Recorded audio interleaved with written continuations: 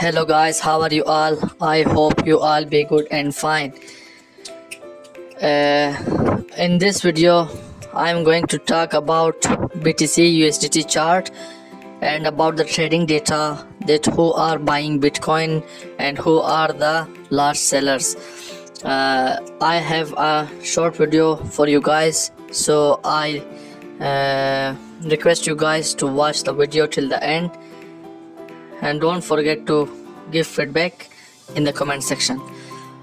As we all know that in the 1 day time frame, the price of Bitcoin is around 61,914, which is extremely bullish. Now the many people who are asking me the question about who are the large buyers and who are the large sellers, who is collecting Bitcoin and who are the one who becomes greedy and fearful and selling their coin.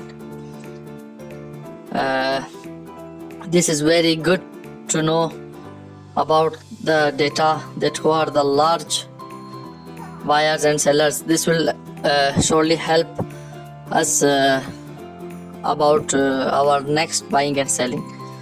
So let's talk about buying at first. In this money flow analysis, you can see a pie chart where there are different percentages about buying and selling. In buying, there are 20.99% medium buys. This is to keep in mind that medium and large buys are the large institutions, companies and other whales, which means that both medium and large buys are more than 40% buying Bitcoin at the current rate, or the pump is the result of those institutions. But who are the short small buys? The individuals and small investors, they have less buy as compared to whales.